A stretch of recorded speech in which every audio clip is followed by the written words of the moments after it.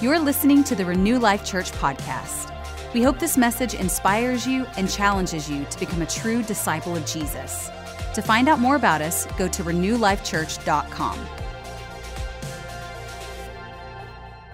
Last week I started a message. I spoke a message.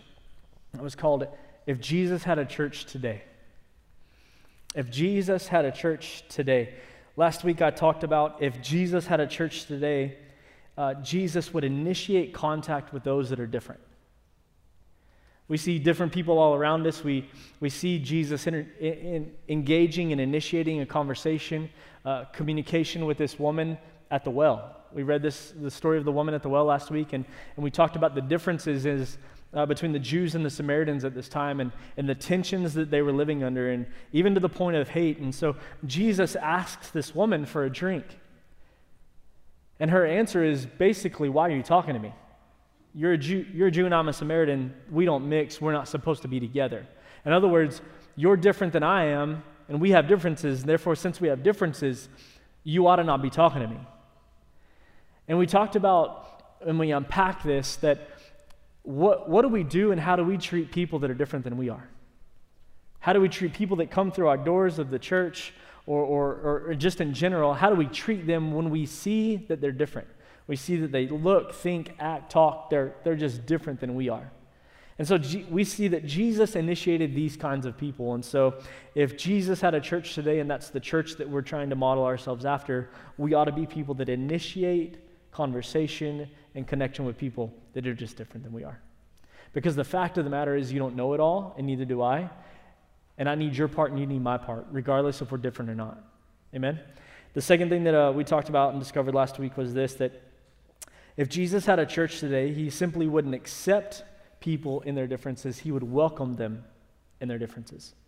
And we talked about how lots of people are led into the church, or lots of people, the doors are open for them to come to the church or come into a church, but do they feel welcomed? I asked the question, what would it be like if people knew that when they came through our doors, that we would miss them if they didn't show up the week after? What would that do to someone's soul? What would that do to someone's expectation? What would it do to someone's trust and hope in humanity? If people actually knew that even though they are different, they are still completely welcome, and we'd actually miss them if they didn't show up again. And so we're talking about what Jesus' church would look like, and the reason for that is we're simply just preparing ourselves to be the kind of church that Jesus had in mind all along.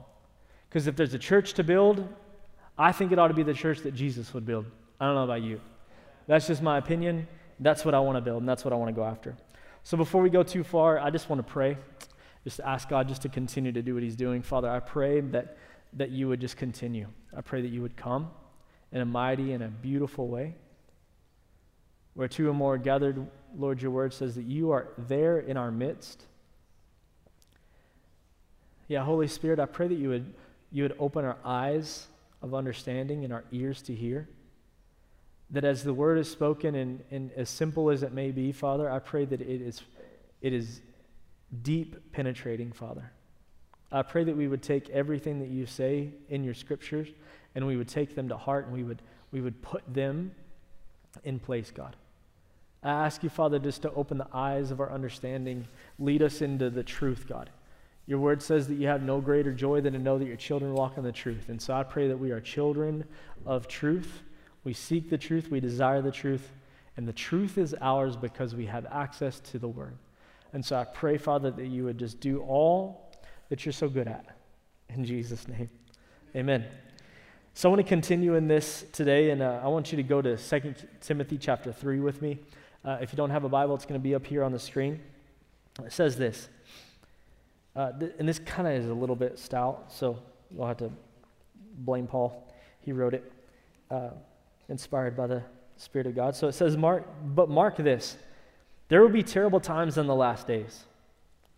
People will be lovers of themselves, lovers of money, boastful, proud, abusive, disobedient to their parents, ungrateful, unholy, without love, unforgiving, slanderous, without self-control, brutal, not lovers of the good, treacherous, rash, conceited, lovers of pleasure rather than lovers of God, having a form of godliness but denying its power. Have nothing to do with such people. Verse 6, they are the kind who worm their way into homes and gain control over gullible women, who are loaded down with sins and are swayed by all kinds of evil desires, always learning but never able to come to the knowledge of truth.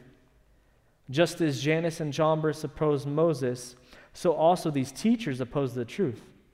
They are men of depraved minds who, as far as the faith is concerned, are rejected. But they will not get very far because, as in the case of those men, their folly will become clear to everyone. Paul is spitting some fire on these people.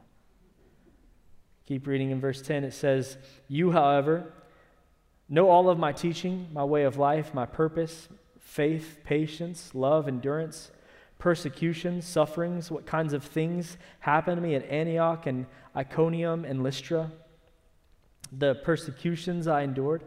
Yet the Lord rescued me from all of them. In fact, everyone who wants to live a godly life in Christ Jesus will be persecuted, while evildoers and impostors will go from bad to worse, deceiving and being deceived. But as for you, continue in what you have learned and have become convinced of, because you know those from whom you have learned it, and how from infancy you have known the Holy Scriptures, which are able to make you wise for salvation through faith in Christ Jesus. Verse 16, all Scripture is God-breathed and is useful for teaching, rebuking, correcting, and training in righteousness, so that the servant of God may be thoroughly equipped for every good work. Every good work. So that is the text that we're going to revisit, and that's the text we're going to kind of hone in on. But before we go too far into the text, I want to ask a question. Are there any outdoorsy type of people in the room? You like to be outdoors? There's a few. Some of you are like, nah, I'll stay in the house with my cat. Sorry, it just happened. If you have a cat, I have no offense. If you're different than me, it's fine. I'll initiate and I'll have all the conversations and all the things. I love the outdoors. My favorite thing to do in the outdoors is I love hunting, but specifically I love when I have the opportunity. Let me rephrase this. I feel like my wife is looking at me. She's like, you're not supposed to love things. You love God and you love people. She was giving me those eyes. Calm them down. I like hunting, but I like hunting in the mountains. It's challenging because of the elevation. It's challenging because of the terrain, and we're not obviously in the mountains out here. It's a little risky because at night you start thinking, what is really out there? Like twigs start breaking and you're thinking that Sasquatch is actually a real thing and that UFOs are actually landing. All the things come alive at night in the woods, in the mountains, and so it's risky. It's one of the most freeing and one of the most spiritual things that I feel like I get to do. There's something about being able to put everything that I need in a backpack for 7 days, putting boots on my feet, grabbing a bow and arrow, and literally going upon hundreds of thousands of acres and walking until my legs can't take me any further. It just does something to my soul. I believe it's godly. I believe that He is there. And so in 2016, I got the opportunity on my first actual out west elk hunt. And I had trained all year for it. The guy that went with me did not train all year. He didn't train all week before or all the next day. I don't think he did anything, which is fine. And it was fine until, you ever been in one of these kind of situations where you're looking at a map and things look different on a map than they do in real life? And that can get you in trouble in the mountains, FYI. So a friend of mine had showed us this spot on a map, and he's like, man, you ought to go here. I camped here. I hiked in there every single day, and I found elk in this spot. And so we're looking at a map, and I'm like, that looks like perfect spot. Well, he's like a mountain goat, and I'm not a mountain goat. He can go anywhere that he wants to go. We cannot sometimes go everywhere that we want to go, me and the guy that I went with. So we start out at 9,200 feet of elevation, which is a lot higher than what we live here. We're 2,800. And we're supposed to be camping at 11,200 feet, so another 2,000 feet. What I didn't know on the map was that 2,000 vertical feet of elevation was only in a distance of about 1.75 miles, which means that we were going almost straight up. What was even worse of a rookie mistake is that if we would have just walked about 3 miles to the east, we could have took a trail. But we didn't, because we didn't have a point of reference until we got there. So we start hiking, and this buddy of mine, he is in suffer mode bad. Like, I'm thinking we're just going to have to, at one point he goes, can we just side hill until we find a spot that's flat? We'll stay in the spots that's flat, we'll camp there, and it'll just have to be fine. And I'm like, we've only gone about 500 of the 2,000. We can't camp there because I don't think I have enough water for the both of us. So the issue with this terrain that was so steep, and then I'm going to move on, was that it was so steep that you couldn't find a true, solid reference point in terms of where you wanted to end up. And so we slowly start 10 minutes of hiking, 15 minutes of rest, 10 minutes of hiking, 15 minutes of rest, and a long, brutal hike became even longer and more brutal because we slowly deviated off of where we wanted to be because we couldn't find a true point of reference. And sometimes in the mountains, you need to find a spot that is something that is distinguishable, that you can just kind of set your sights on and walk. And so we didn't have that. And so this longer hike got longer, and my friend got tireder, and I just thought we were just going to have to push the SOS and just have somebody come rescue us. Game over on the first day, we're out. A point of reference is so big because without one, you can get in a lot of trouble. You can actually get way, way, way off of the track that you intended on. We have to have something to look at that gives us the right perspective. We have to have something to keep our focus on and keep our mind on that never changes, that is constant. Much like a lighthouse. If you've ever seen the lighthouse, they're always lit, they're always in the same spot, and they always will let you know where you are in reference on a body of water. Like a lighthouse is a great example. But as I taught last week and this week, we're asking this question, if Jesus had a church today, what would it look like? And I want to start by saying this, and I kind of want to camp on this statement. If Jesus had a church today, the Bible would be our only point of reference for everything. If Jesus had a church today, the Bible would be the point of reference for everything. No matter the question, no matter the problem, no matter how big the circumstance, no matter how big the issue is, although this sounds extremely simple, the Bible should be our go-to for everything. We read earlier in 2 Timothy chapter 3, and it begins with this prophecy that talks about what things are going to look like in the last days and how people are going to act and what their characteristics are going to be and all of the things they're going to be terrible in the last days. People are going to be lovers of themselves and lovers of money and boastful and proud and abusive and disobedient to their parents and ungrateful and ungodly. And the list went on, without love, slanderous, all of these things. And clearly these are attributes, these are characteristics of a group of people that we don't actually just want to be. These are undesirable things.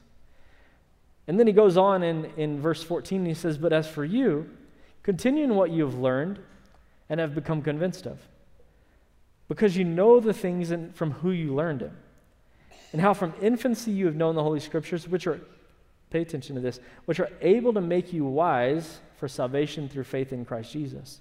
All Scripture is God-breathed, and it is useful for teaching, rebuking, correcting, and training in righteousness, so that the servant of God may thoroughly be equipped for every good work. So the first point that I want to make out of these scriptures, the first things I want to draw out of the scripture is the writer of these scriptures, he gives credit for scripture to make one wise. To make one wise, not experience, not advice, not education, just the scripture, just the word. Because wisdom is not the result of long living. Wisdom is actually the result of distrusting God.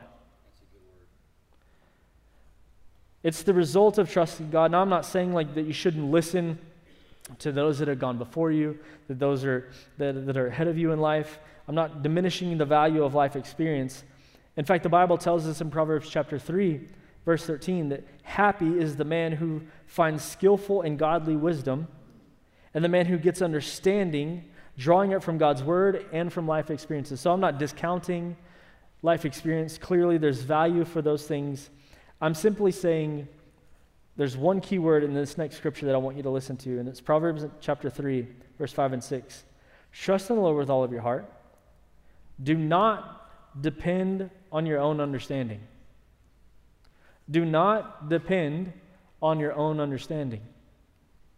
Do not depend on your own understanding. Seek His will in all that you do, and He'll show you the path that you should take. Do not depend on your own understanding. Notice He says, seek His will in all that you do, in everything. That's everything. And He'll show you the path that you should take. So, seek His will in everything that you do. Not mom and dad's will. Not what mom and dad says. I'll get there in a second. Hold on. If you are like, whoa, you better chill out, bro. I got kids in this room, and they will disobey me right now if you let them. Just kidding. Not mom and dad. Not what Uncle Rico says. Not what Oprah says. Some of you are like, Uncle Rico. Go watch Napoleon Dynamite. Come back and tell me how good your life is afterwards, okay? Not what recent studies have shown. Not what the most current parental Instagram influencer is saying on Instagram about what you should do with your kids. Not the pressure from those around you that are telling you what you should or shouldn't do with your kids. No, the thing that has to be the thing that we depend on is Him. It is He, it is God, it is Scripture, it is the Bible. Plain and simple. All counsel and advice that you get in your life should be forced through the filter of the Bible before it's received as beneficial. As a born-again believer, as someone who's wanting to follow God, who's wanting to be a disciple, we have to take everything that anyone and everyone says. No exceptions asked. No exceptions made. And we have to take what they're saying about what we should do with our life and what we should do with our business and what we should do with our marriage and what we should do with our kids. Because if you haven't known this, and if you've never experienced this, even people that love you that don't know the Bible will lead you astray. And I'm probably saying this in accuracy. That's not their intention. It's not. But if we have been given a bar to reach after, then we have to go to the standard that never changes, and that is the Scripture. So if what your mom and dad is saying, kids, lines up with Scripture, and yes, in the Bible it says that we ought to use a rod on our kids. So kids like, oh, we don't spank in our house, because the kids are like, nope, we don't do spankings. I don't think that's in the Bible. It is in the Bible, kids. FYI. My daughter's like hiding over there. If mom and dad says something and it matches Scripture, then fantastic. If what Dr. Phil is saying matches the Bible, fantastic. If what your recent studies have shown and what your Instagram groups and your groups on Facebook say match the Scripture, fantastic. Then it's worth following. Then they're worth following. Then their advice is worth applying. If it doesn't do any of those things, you ought to pay really, really close attention to who you're following and what you're following. Because in their good intention and in their love, they still might lead you astray. The second thing that I would like to bring out from the Scripture is that all Scripture is God-breathed. It's all God-breathed. Yes, a man actually wrote the Scripture. Yes, a man actually put it all into words and put it into black and white for us, but it is inspired by God Himself. And knowing this just reminds me of how amazing God is, because the Bible is literally proof that God can take something that is truly imperfect and make something that is actually perfect. He could actually take an imperfect man inspired by His Spirit, inspired by the Holy Spirit and in tune with the Holy Spirit, and actually produce something that we have in the Bible that is very, very perfect. And I love that about God. The Scriptures, they are perfect. They don't need to be added to. They don't need to be taken away from. The Scriptures are timeless, meaning that they will work right now. They will work in this culture. They should be working in this culture. They should be applied to this culture. They are timeless, and the Scriptures are inexhaustible, meaning you can't say them, you can't read them, and you can't think about them enough. The Scriptures are always relevant, no matter what. I don't care what your life situation looks like. I don't care if you're saving money to live together until you get married. The Scripture is still relevant.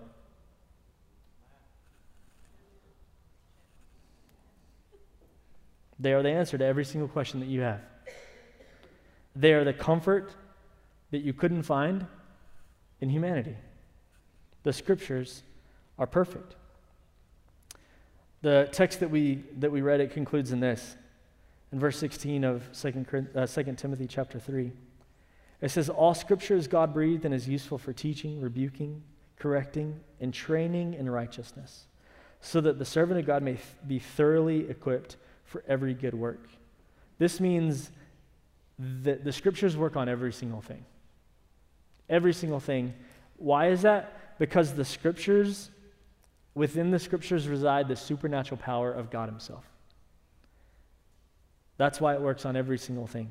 Because God works on every single thing. Anything that you're facing, anything that you're challenged with, any situation that you have, if you simply plug the character, the nature, and the Word of God into that situation, it'll have to change. It can't stay the same.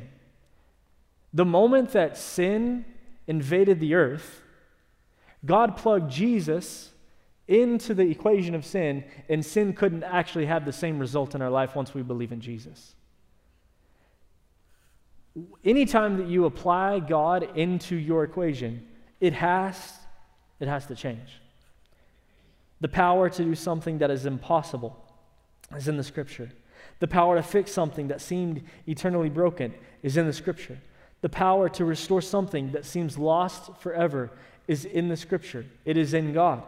Whether that's a relationship or a financial situation or an emotional situation or a physical situation or a psychological situation, everything that we need for life is found in God's Word. God's supernatural power is in His Word, and He will perform His Word in your life if you'll let Him. I'm going to close with this. John chapter 1, this is one of the most, I give people so many, people come to me and they're like, where should I start reading the Bible? John chapter 1. Just go to John chapter 1 and just start reading John chapter 1. It says, in the beginning, the Word already existed. The Word was with God, and the Word was God. He existed in the beginning with God. God created everything through Him, and nothing was created except through Him. The Word gave life to everything that was created. Notice that. The Word gave life to everything that was created. And His life brought light to everyone. The light shines in the darkness, and the darkness cannot extinguish it. God sent a man, John the Baptist, to tell about the light so that everyone might believe because of his testimony. John himself was not the light. He was simply a witness to tell about the light. The one who is the true light, who gives light to everyone, was coming into the world. He came into the very world that He created, but the world didn't recognize Him. He came to His own people, and even they rejected Him. But to all who would believe and accepted Him, He gave them the right to become children of God. They are reborn, not with a physical birth resulting from human passion or a plan, but a birth that comes from God. So the Word became human and made His home among us. He was full of unfailing love and faithfulness. And we have seen His glory, the glory of the Father's only, the one and only Son. John testified about Him when he shouted to the crowds, "This is the one I was talking about. When I said, someone is coming after me who is far greater than I am, for He existed long before me. From His abundance we have all received grace, one gracious blessing after another. For the law was given through Moses, but God's unfailing love and faithfulness comes through the Lord Jesus Christ." As I read this word and as we hear this word, something should become extremely clear to us. The Word is powerful because the Word is Jesus. If I asked you right now, do you believe that Jesus has the power to heal you? Or if I asked you, does Jesus have the power to save you? Or if I asked you, does Jesus have the power to be your provider? Does Jesus have the power to change your situation?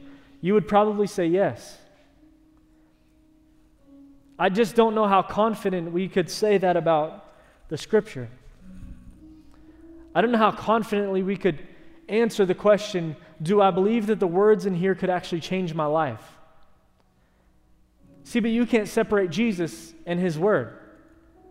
Because it said in the beginning was God, and so was the Word. And it talks about how Jesus actually became flesh and dwelt among us. It's saying that Jesus is wrapped up in every single word that's in this Bible. That means that He resides and His power resides in every single word. The issue is this: if I don't know what is in here, I won't say what's in here. If I don't say what's in here, none of these words become powerful in my life. I don't get to obtain any blessing in here until I start letting this word become power from speaking it out. I can think about them, and I can keep them locked up.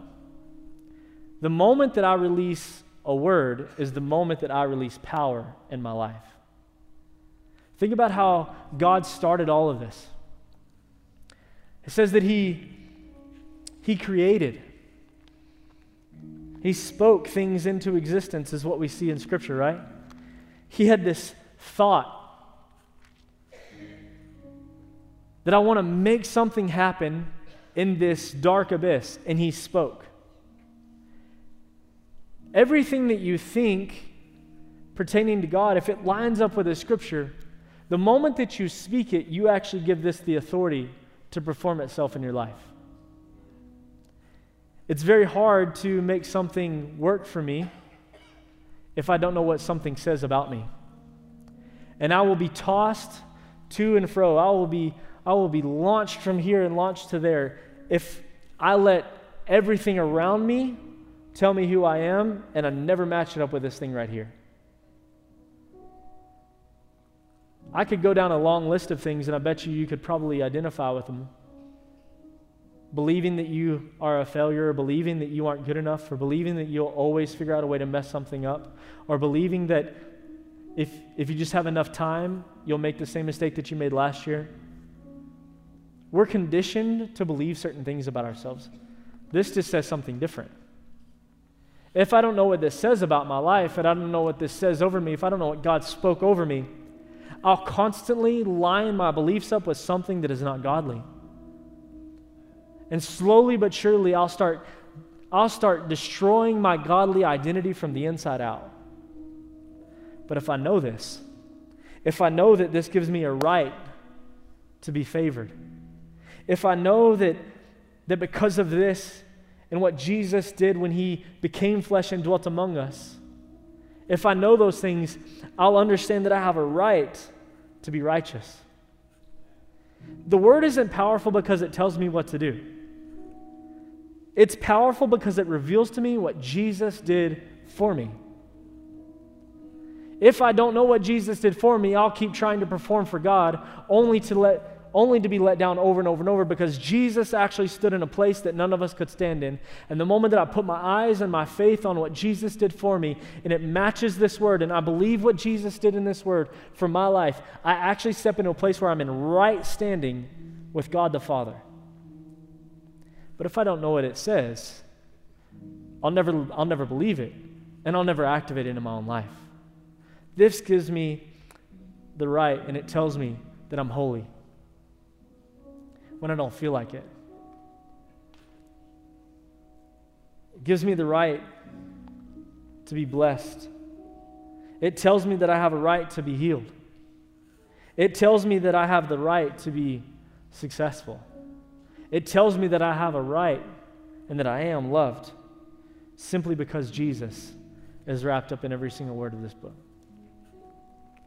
Once again, if Jesus had a church today,